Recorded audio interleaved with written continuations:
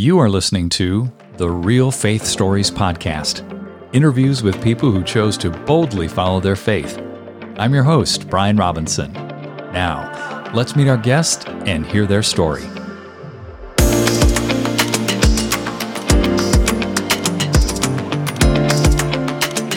Perry, welcome back to Real Faith Stories. This is going to be, I think, a very interesting conversation.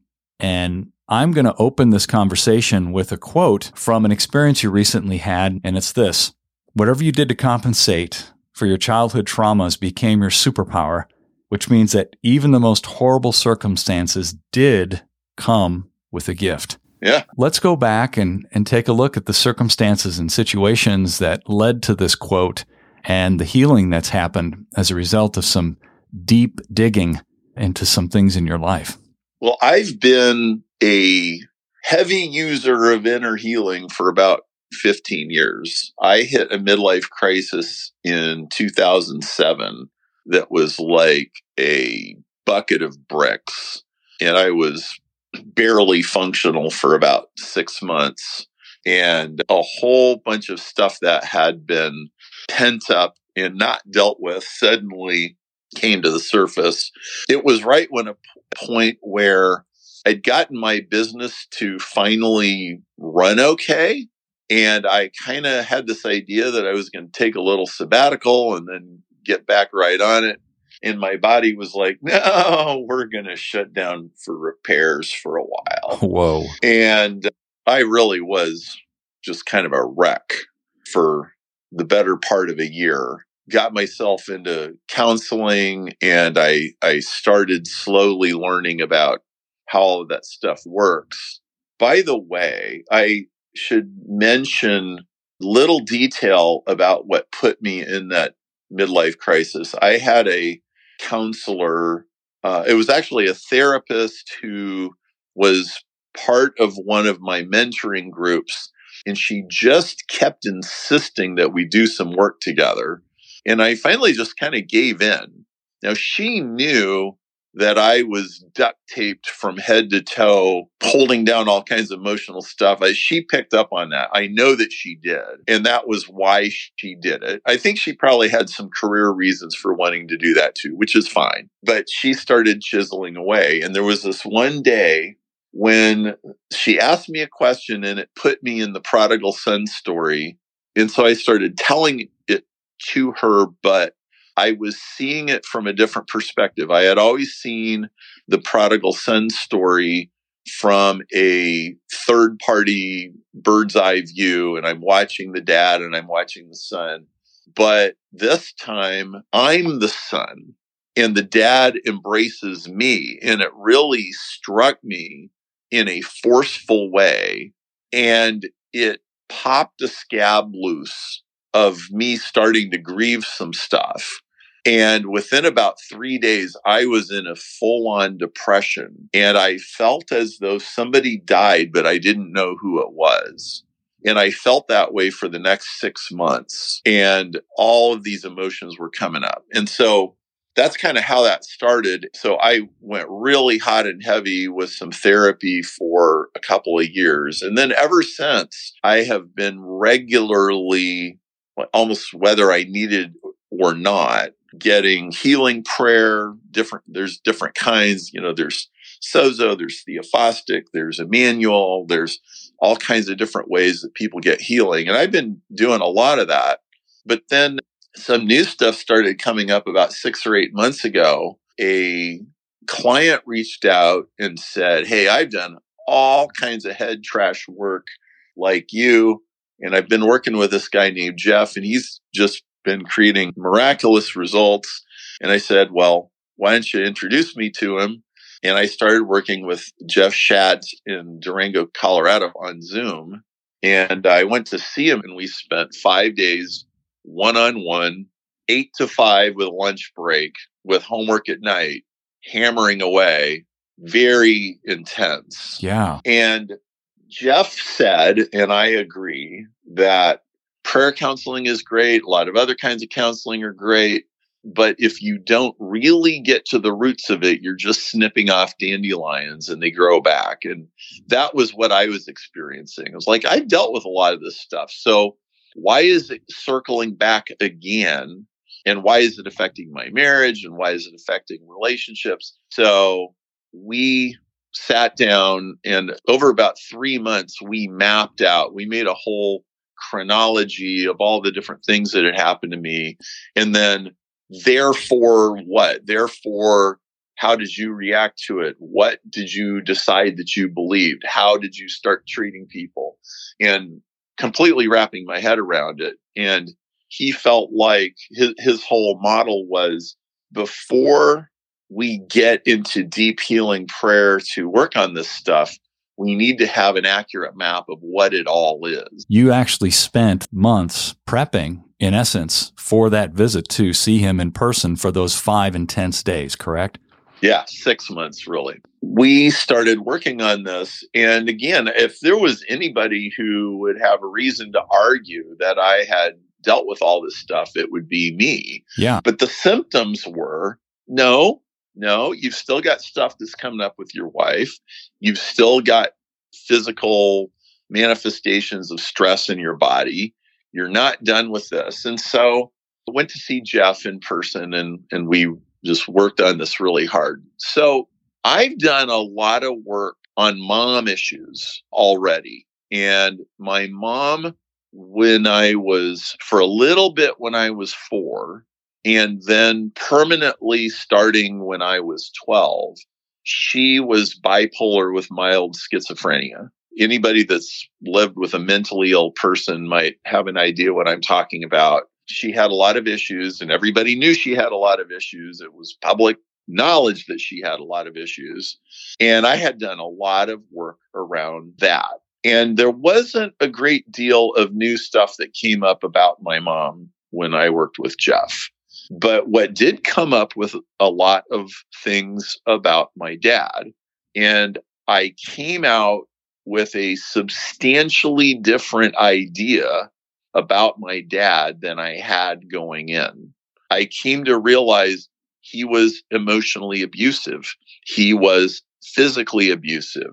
I had become the scapegoat for the family's dysfunctions, and a lot of stuff had been shoved really hard down as far as it would go.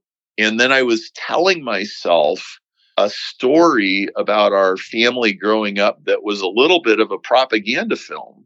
And I didn't realize how bad it was. And I realized this could sound a little victim, but going back to that quote at the beginning, I developed a lot of superpowers to compensate for all of this. And Jeff pointed out to me how useful those things had been. He says, don't discount this. This has been very useful to you. But now that you're getting pieces of your heart back and healing some of your emotions, you get the best of both worlds. Well, let's talk about that. Someone's listening to this, may be thinking, oh, yeah, I've heard about mother issues. I've heard about father issues. And you just made the point, oh, I'm just a victim, or someone else is a victim. Get over it. Let's not go there again. Yeah. It's so easy to toss this thing out with the bathwater, when in reality, there's a reason this comes up over and over when people are trying to get things correct in their brains and their hearts, right? That's right. So I'll give you an example. When I was 4, my mom lapsed into a bipolar. She'd had a little bit of mental illness issues earlier. So her family kind of knew that she could get that way. So when she was having one of her episodes, I was in bed and I was thirsty, and I got up out of bed to get a glass of water. And I walked out into the hallway, and the minute she saw me, she flew into a rage and she got extremely angry. I told you to get to bed. And she started chasing me through the living room, hitting me. And my dad, I remember very clearly, was standing there frozen. I swear I know what he was thinking. I was yelling, Dad, make her stop. Dad, make her stop. And he's thinking, I should probably help Perry, but then I would be dishonoring his mother and we wouldn't be putting up a unified front, and we can't do that, and honor your father and mother. And so he's frozen, not doing anything. And she chases me across the room, and I jump up on the chair and try to climb over the chair and behind the chair and hide from her. All I remember is her catching up to me when I got onto the chair, and then I can't remember anything else. And Jeff and I went into healing prayer, which before this really worked properly, he had to de-escalate me. But we went into healing prayer, and he even asked me, he said, go back to your bed before you even got out and ask Jesus to show you, how did you feel about your bed and your bedroom and your place in the family and living in your house and what was your life was like. And we went through an exercise around that. And I came to see that I wasn't really sure what my place was in the family. And I wasn't really sure if I belonged in the family. And I wasn't really sure if I felt like I had a family. And then we go into this memory of running away from mom, and she's hitting me, and I'm jumping up on the chair. And what we saw was, as I jumped up on the chair, and I'm terrified, my emotions are just maxing out, I split in half. And I split into red Perry and blue Perry. And red Perry continued physically onto the chair. And red Perry was angry. And blue Perry was my intuition. It was the part of me that knew what my dad was thinking when I looked at him, and he's looking ambivalent. And blue Perry split off from me and went down into a hole in the floor, down into the basement, into a cesspool of 2 feet of crap, and stayed there looking through a little basement window. And that's where my intuition went for 50 years. Wow. And later we did an exercise to bring that back and put it all back together. Well, I had done a ton of work on that memory. I hadn't realized that I had split off a part of me. And so there were several incidents like that. There was another one where I split off a yellow part, and it was my heart, and it went to a soundproof steel canister that was safe, so that I didn't have to deal with all of this. And what was left was a bunch of anger shoved down and intellect. There was a major incident that happened when I was almost 14. Just to set the stage, at almost age 14, my mom had been bipolar for a year and a half. Our life had been bedlam at home. It took a good year or so for my dad to figure out what the issue was with mom. She was erratic. She was delusional. Some days she was just as sweet as apple pie, and other days she would be just angry and furious and verbally abusive, and she'd swing from one extreme to another. And about 6 months before that, he had taken her to a psychiatrist, and this was the first time a psychiatrist had ever been involved. And the guy diagnosed her correctly as being bipolar with mild schizophrenia and put her on medication. The next day, when the board of elders at our church, so my dad was a pastor. He was a pastor in a large church. He was not the pastor. He was a supporting pastor. And when the board of elders found out that he had taken her to a psychiatrist, they called a meeting, and they called him into the meeting, and they said, psychiatrists are evil, and you shouldn't have done this, and we are asking you to resign from your position as an elder and as a pastor. We're going to give you a different job. And they demoted him. And then the next Sunday, in front of 2,000 people, they announced Sunday morning sermon that Bob and his family have been having some problems, and Bob has turned in his resignation as an elder, and they publicly humiliated us. Oh, man. Now it's about 6 months later. My mom's been on medication, and I was picking on a kid at school. He said, I want to fight, and I shouldn't have, but I was. So my fault. He said, well, I want to fight you after school. And my ego was too big to back down. And so after school, we went down the street and we got into a fist fight in front of a dozen kids. And he beat the crap out of me. And I came home with 2 black eyes. I was laying in my room with my 2 black eyes, nursing my wounds in the dark. And Dad comes home and comes in my room and he says, you okay? And I'm like, well, I guess I'm sort of okay. Like my eyes didn't fall out or anything. Once he was convinced that I was basically intact, he verbally tore into me. He said, Perry, why don't you think? If the board of elders finds out you got in a fight, I will probably lose my job. Why don't you think? Perry, I wasn't going to tell you this, but when I got demoted from my job, it wasn't just Mom. It was also you. You are mouthy. You are rambunctious. You are out of control. You're mouthing off to your mother. It's not just her. It's you too.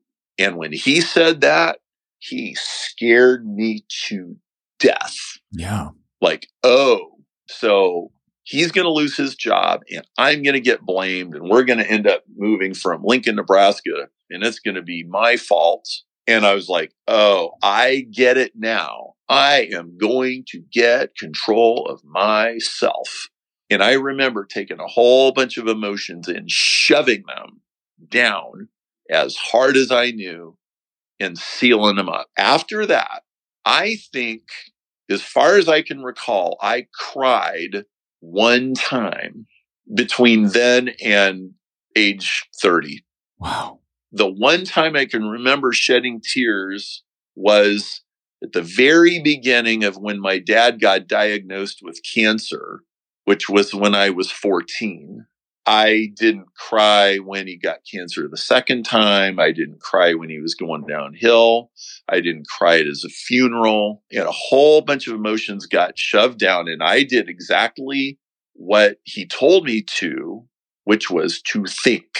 I shut off my emotions and I switched on my brain and I switched on an editor, and everything that comes out of my mouth, doggone it, I am going to think about it. And what Jeff said was, Perry, that's the superpower part. He said, I think this is one of the reasons you're such a good marketer is because you learned to do with your brain what most people do with their heart. And you can assign language to that stuff in a way that most people can't. He goes, this is also why you're brilliant in science and engineering and you do all these things.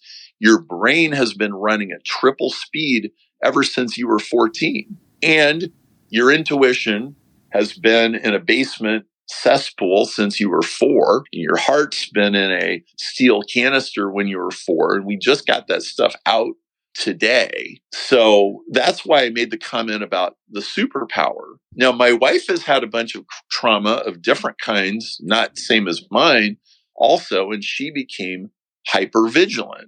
And that means she is incredibly talented at logistics and planning and anticipating, taking care of kids, especially traumatized kids. We have 2 adoptions, which have both been very challenging.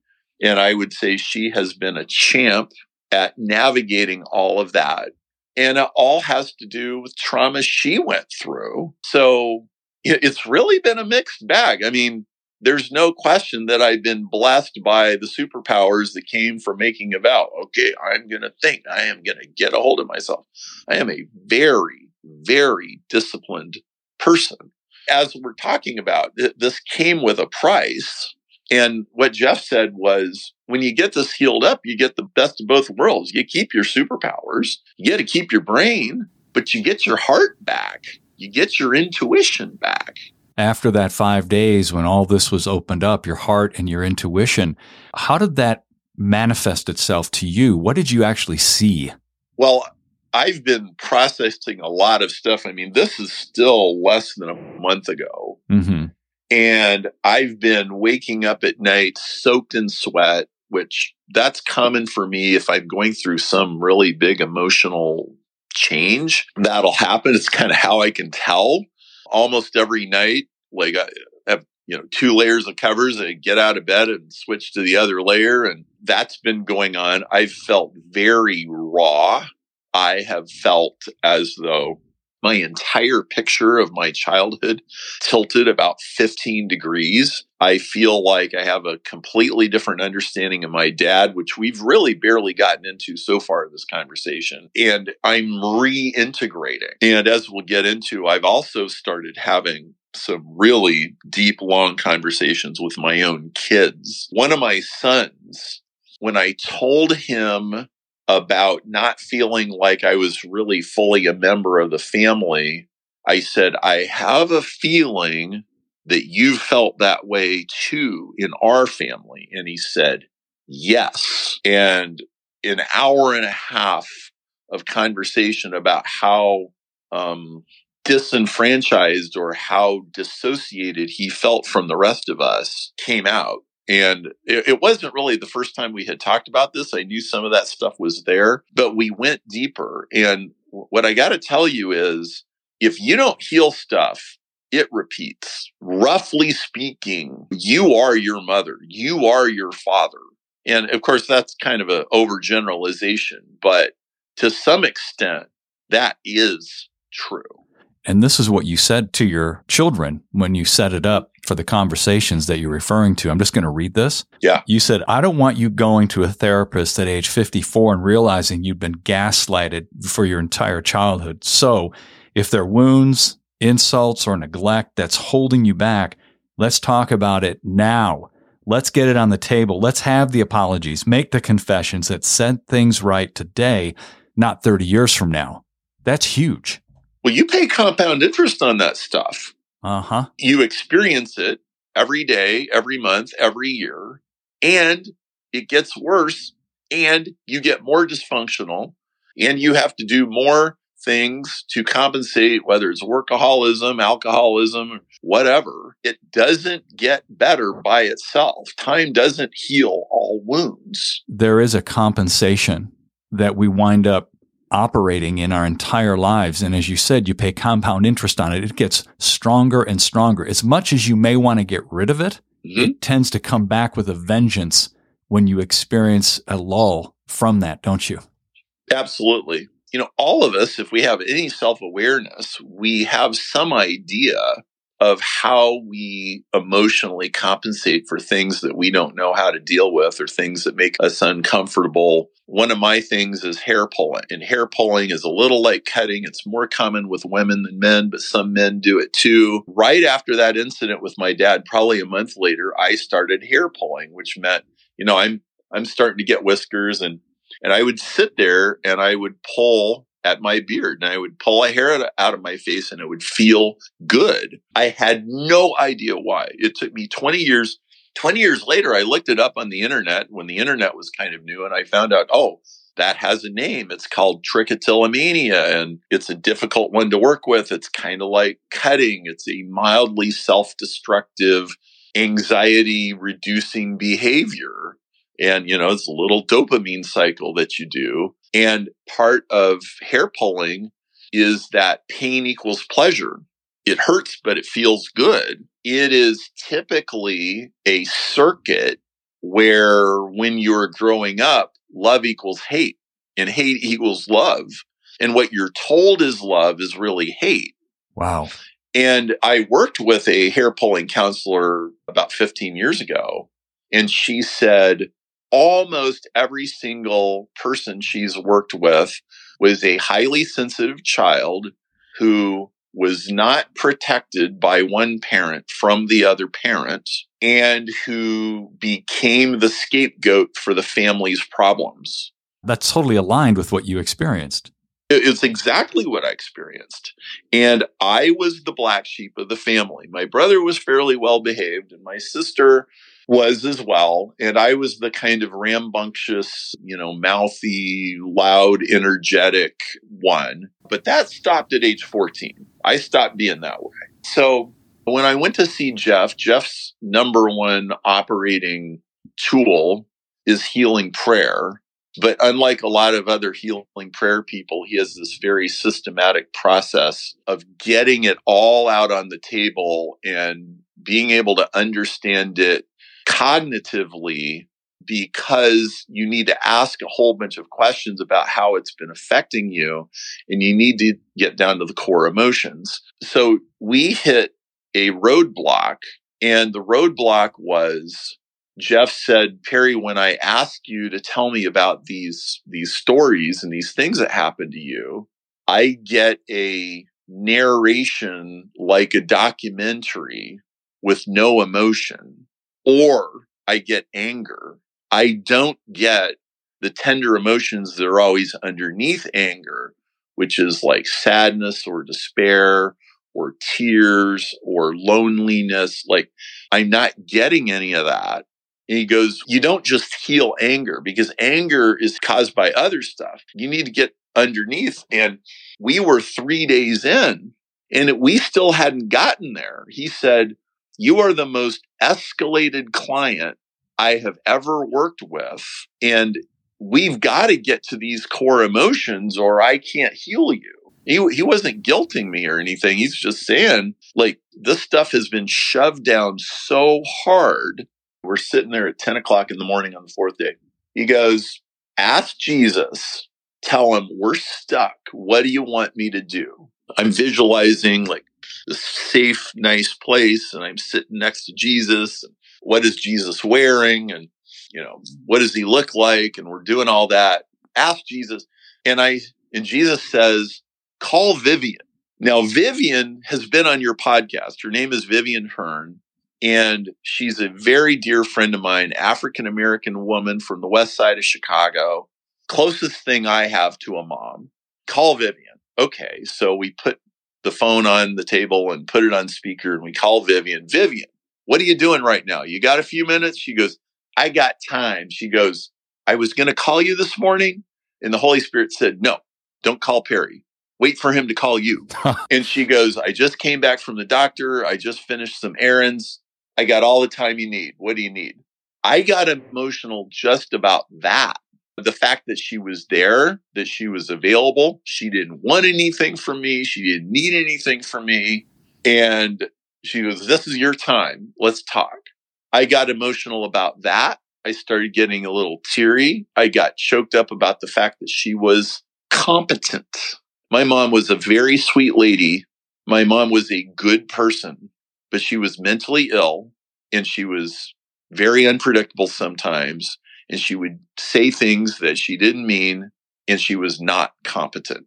She was anything but competent. This is when it started to come out. And it wasn't the bad stuff that would get to my tender emotions. It was actually the good stuff and the graces that I've had in my life. And Jeff is like, okay, now we're getting somewhere. So not only were we in anger, but we were in sadness, and we were in loneliness, and we were in despair. One of the things Jeff had me do before I came to see him was write some letters. He said, I want you to write some letters to your dad and say what you really need to say. And then I want you to write letters back to yourself from your dad, the way that you would like to hear back from your dad.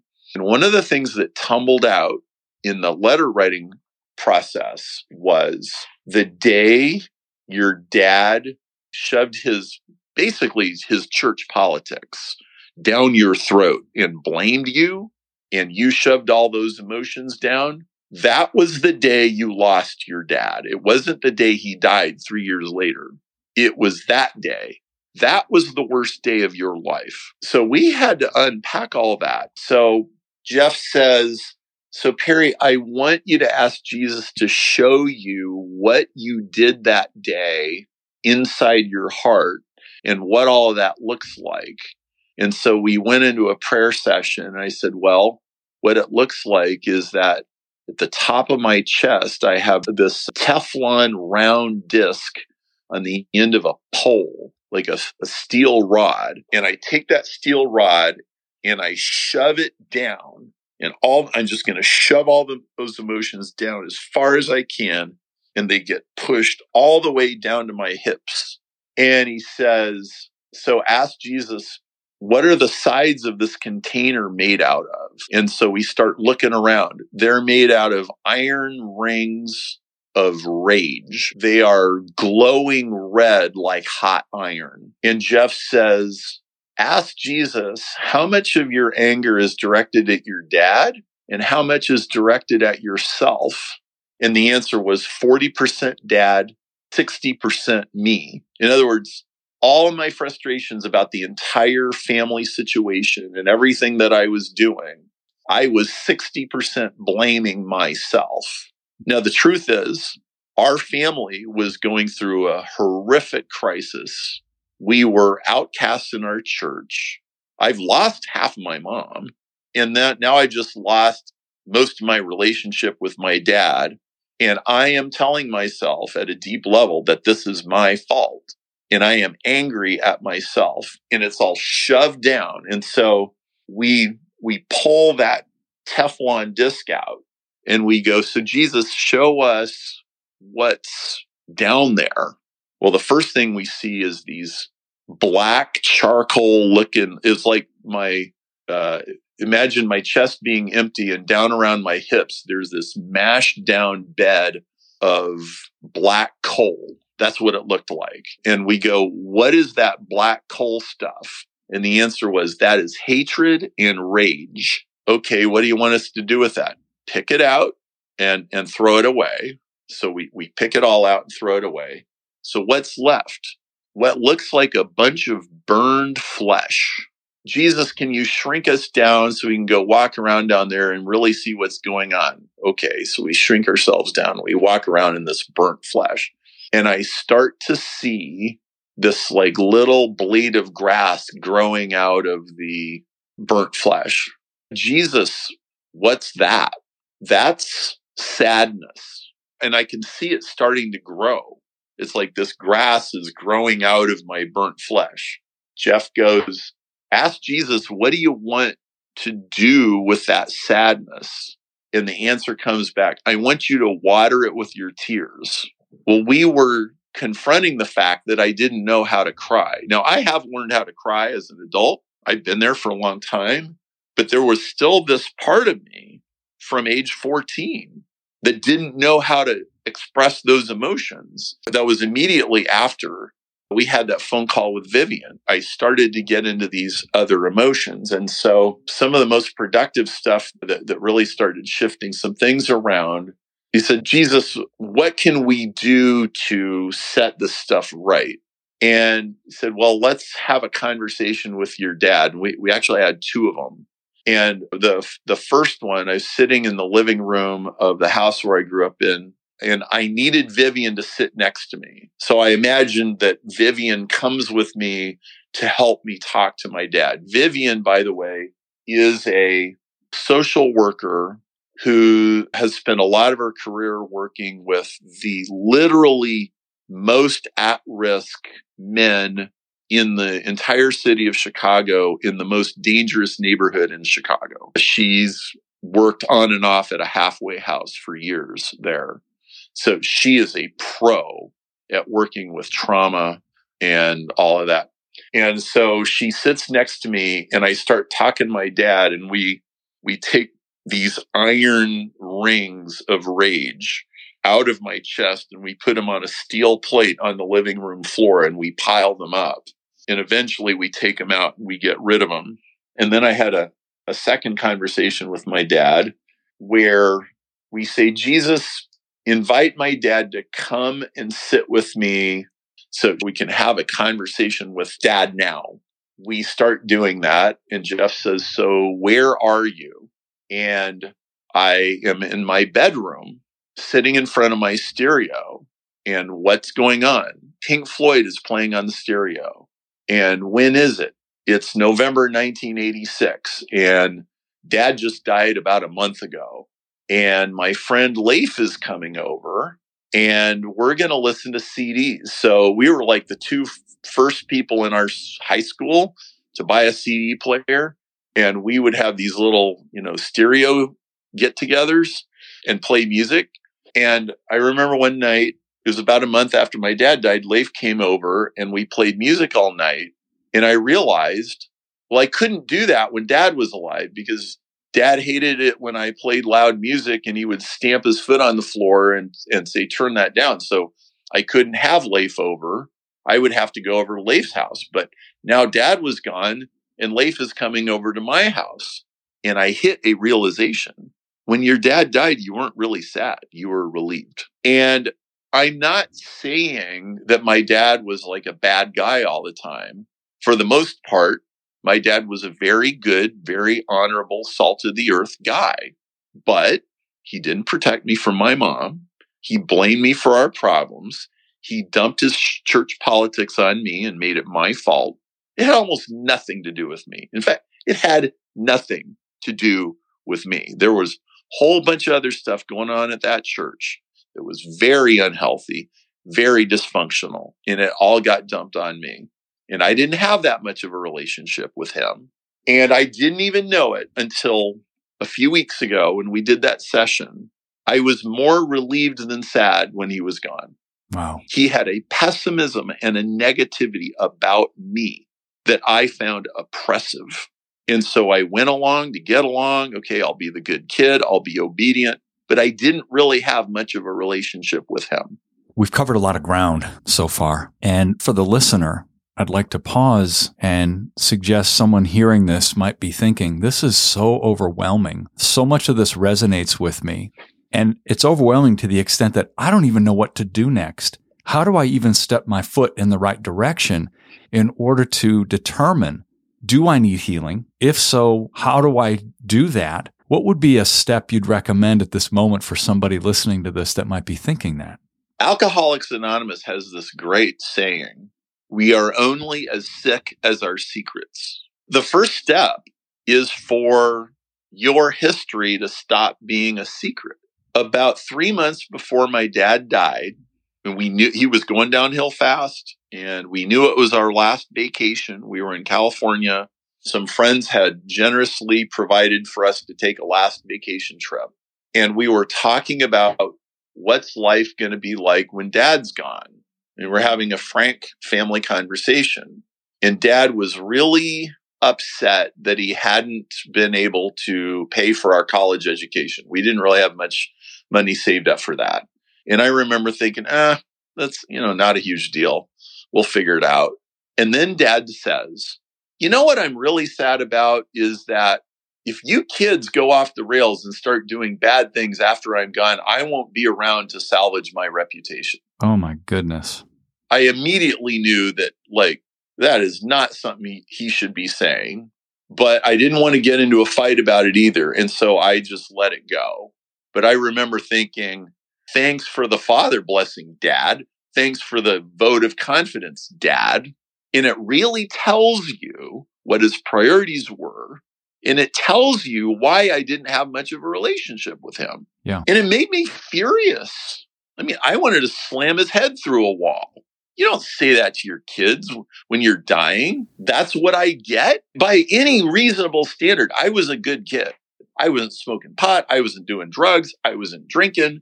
I was coming home when I was supposed to come home. I was working hard in school, but there was this paranoia. And of course, my dad lived in fear. I mean, I haven't told you much about my church, but you're kind of starting to get an idea how knuckled down and duct taped they were and legalistic. So what do you do if you're relating to this? You need to sit down and talk to somebody who will listen to you. For now, it could just be a friend. The nice thing about a therapist is it's kind of like buying yourself a friend. They'll listen to your problems and you don't have to listen to theirs. Right. And they're trained and they know how to do it. But stop carrying this around all by yourself. It's not healthy. I had been trained and conditioned in 100 different ways to protect Dad's reputation. There's nothing more important than Dad's reputation. And so that was the story I told myself for the last 37 years. Now I'm obviously telling everybody the story. Would my dad be happy about the fact that this is being told on a podcast that a whole bunch of people are going to listen to? No, But let's think about it for a second. When Jesus is hanging on the cross in sheer agony, and he says, Father, forgive them, for they know not what they do. Did we still hear about what they did? Yeah. Yeah. Like, that's the point. You can't forgive something that you're pretending is not happening. There it is. And a whole lot of people's family story that they tell everybody is a propaganda film. So the story I always told myself is that my parents were as honest as the day is long. Like I always say, if my mom was hiding Jews in the attic from the Nazis and they asked her, are you hiding Jews? She'd have to think about whether she would lie to them or tell them the truth. Like, that's how honest my mom was. I'm not exaggerating. But on another level, they were lying to us all day long. A thought comes to mind as you're sharing this here, and it's with respect to pride versus humility. And I can imagine with somebody wanting to take a step forward into the light to get this stuff out in the open, the enemy would love nothing more than to hinder you from doing that. But what I love is the scripture that God gives grace to the humble. And there is a special grace that he wants to extend to anyone listening to this who's willing to bring this out into the light, whatever it is. And there's healing at the end of it, isn't there, Perry? The truth will set you free. Matthew, Mark, Luke, John tell the truth about what happened to Jesus and who did it. And Jesus says, Father, forgive them. And then it's in God's hands. Like, you don't even know how God decided to deal with that. We don't even know. We know Jerusalem got sacked 30 years, 40 years later and absolutely decimated. We know that there were 500 crucifixions a day going on outside of Jerusalem. So the Romans were tearing everything to pieces. We know stuff like that. The thing about the gospel is all human communities and all religions especially scapegoat somebody. And the Jesus story is no exception, except what's different about the Jesus story is that the New Testament is blisteringly honest about the fact that an innocent person got scapegoated and that that's what humans do. All of the other scapegoatings are done. A damsel gets thrown in the volcano and they go, all right, problem solved. No, problem not solved because she was innocent and the evil people are still doing evil. That's how it works everywhere else. You can't heal the wound until you're truthful about what innocent person is getting blamed. And this works itself out in many, many different forms. When children are being molested or children are being physically abused or children are verbally blamed for the family's problems, that's the scapegoat mechanism happening full force. And I said, this is embarrassing. I am embarrassed that when my dad wanted to switch churches when I was 6 years old, my mom didn't want to go. And my mom got a prophetic word. Now, you have to understand, they didn't accept prophetic words where I grew up. And they didn't have any grid for it. But I believe that my mom was a seer and that she had a prophetic gift that nobody would acknowledge. Dad said, well, I want to go to church B. And she goes, well, church A, where we are now, God told me 30 years from now is going to be the biggest church in Lincoln. And we're supposed to stay here. And he goes, no, we're not. And he turned her over and spanked her and said, you're going to obey me. He physically abused her. And you know what? 30 years later, that church was the biggest church in Lincoln with 5,000 people. I mean, just that picture in my mind I can't even hardly accept it. He did that. Man. And so now what happens? He takes her to a church she doesn't want to go to, that God said not to go to. He says, I'm going to fix that ministry. I'm going to balance that ministry. That's what he said. He said, this has a lot of potential, but this place has a lot of problems, and I'm going to fix the problems. Well, he started working there when I was 11. My mom went bipolar when I was 12, and being under the pressure of being a pastor's wife at a highly legalistic church had a lot to do with it, I'm sure. And then we went through 2 years of bedlam. and he got demoted from his job. And a week after he got reinstated in his job, because he did vindicate himself and he stood his ground, he got his old job back. He found out he had cancer. And 3 years later, he died of cancer. I think, I don't know, none of us know, but I think all of that could have been avoided if he had listened to Mom when I was 6. She gave him a prophetic word. Now that's embarrassing. I am embarrassed to tell you that my dad spanked my mom. But stuff like this happens in families. And until we acknowledge, it'll keep going on in some way, shape, or form. As we finish here, Perry, I think that's a good place to pause. I would love for you to pray for those listening to this. There are people who this conversation has pushed certain buttons really hard, or it has yanked on the string of the ball of the yarn really hard. And I pray wisdom and discernment and for the right listening ears to show up. And I pray for the courage to face whatever is at the bottom of that swamp, whatever is at the bottom of that cesspool, that we're only as sick as our secrets and that the truth will set us free. And I just pray for faith to know the truth will set you free. And knowing the truth is never as scary as hiding it, and that fear would not prevail. And I also want to give some credit here. I've worked with lots of counselors, a lot of them amazingly talented. Nobody ever got as far down to the bottom of my swamp as Jeff Schatt did. He's at revivefamily.com. And I think I would be doing a disservice not to mention the people that helped me get there. And I just want to encourage you, however it is that you approach this, the truth will set you free. Thanks for the courage for sharing this, Perry. I really appreciate it. Thanks for having a pretty raw podcast, Brian. You're welcome. Hey, everyone. Thanks for listening. Please make sure you subscribe to the show and share this with someone you believe would be encouraged and motivated by these stories. Until next time, I'm Brian Robinson, reminding you that the greatest decision you could ever make is to ask Jesus Christ to become the Lord of your life. If you haven't done that, read Romans chapter 10, verses 9 through 11.